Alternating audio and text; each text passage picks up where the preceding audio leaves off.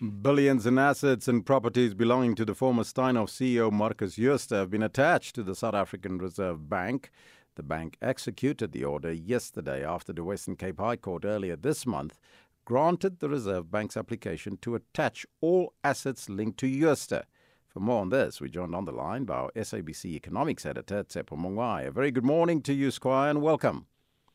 Good morning, Elvis, and to the listener. Now, for the benefit of our listeners, for those who might have forgotten about the case, briefly just tell us what Jooste is alleged to have contravened in regards to the Steinhoff saga. Well, this is one of the case that has been dragging for the longest time. It involves accounting irregularity.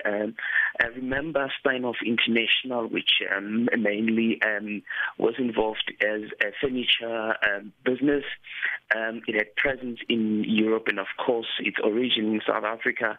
And Markus Jooste was the CEO. And what happened, there were some accounting irregularities, and subsequently that affected the share price, wiping out billions of rand, and many investors lost a lot of money. I'm talking about individual and institutional investors. And what is interesting is that he has not been charged whatsoever. The investigations are ongoing. And what we saw yesterday was that the Reserve Bank actually applied to attach some of the assets.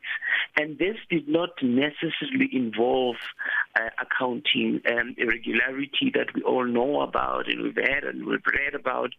It's to do with exchange controls that he has been charged with, and we know there were talks of fictitious payments that were made in Europe. So this only involves just one leg of what Markus Jooste has been charged with. But I guess, with time it will all come together, and it could also be one puzzle that will fit into the whole issue that Markus Jooste has been involved in when it comes to accounting irregularities. Markus Jooste has got a legion of properties, as well as, for instance, the Lancerock wine estate. So what are some of the assets that were attached under the preservation order, and roughly how much do they cost?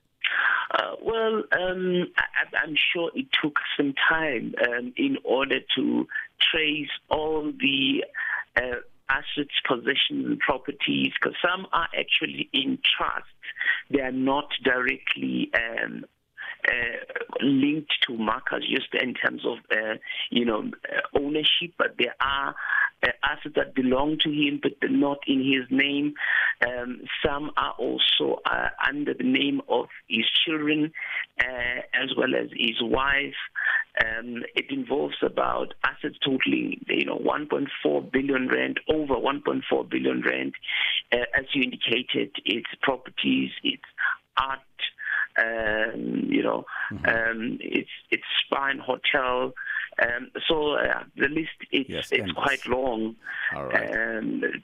That was our SABC economics editor, Tsepo Mongwai.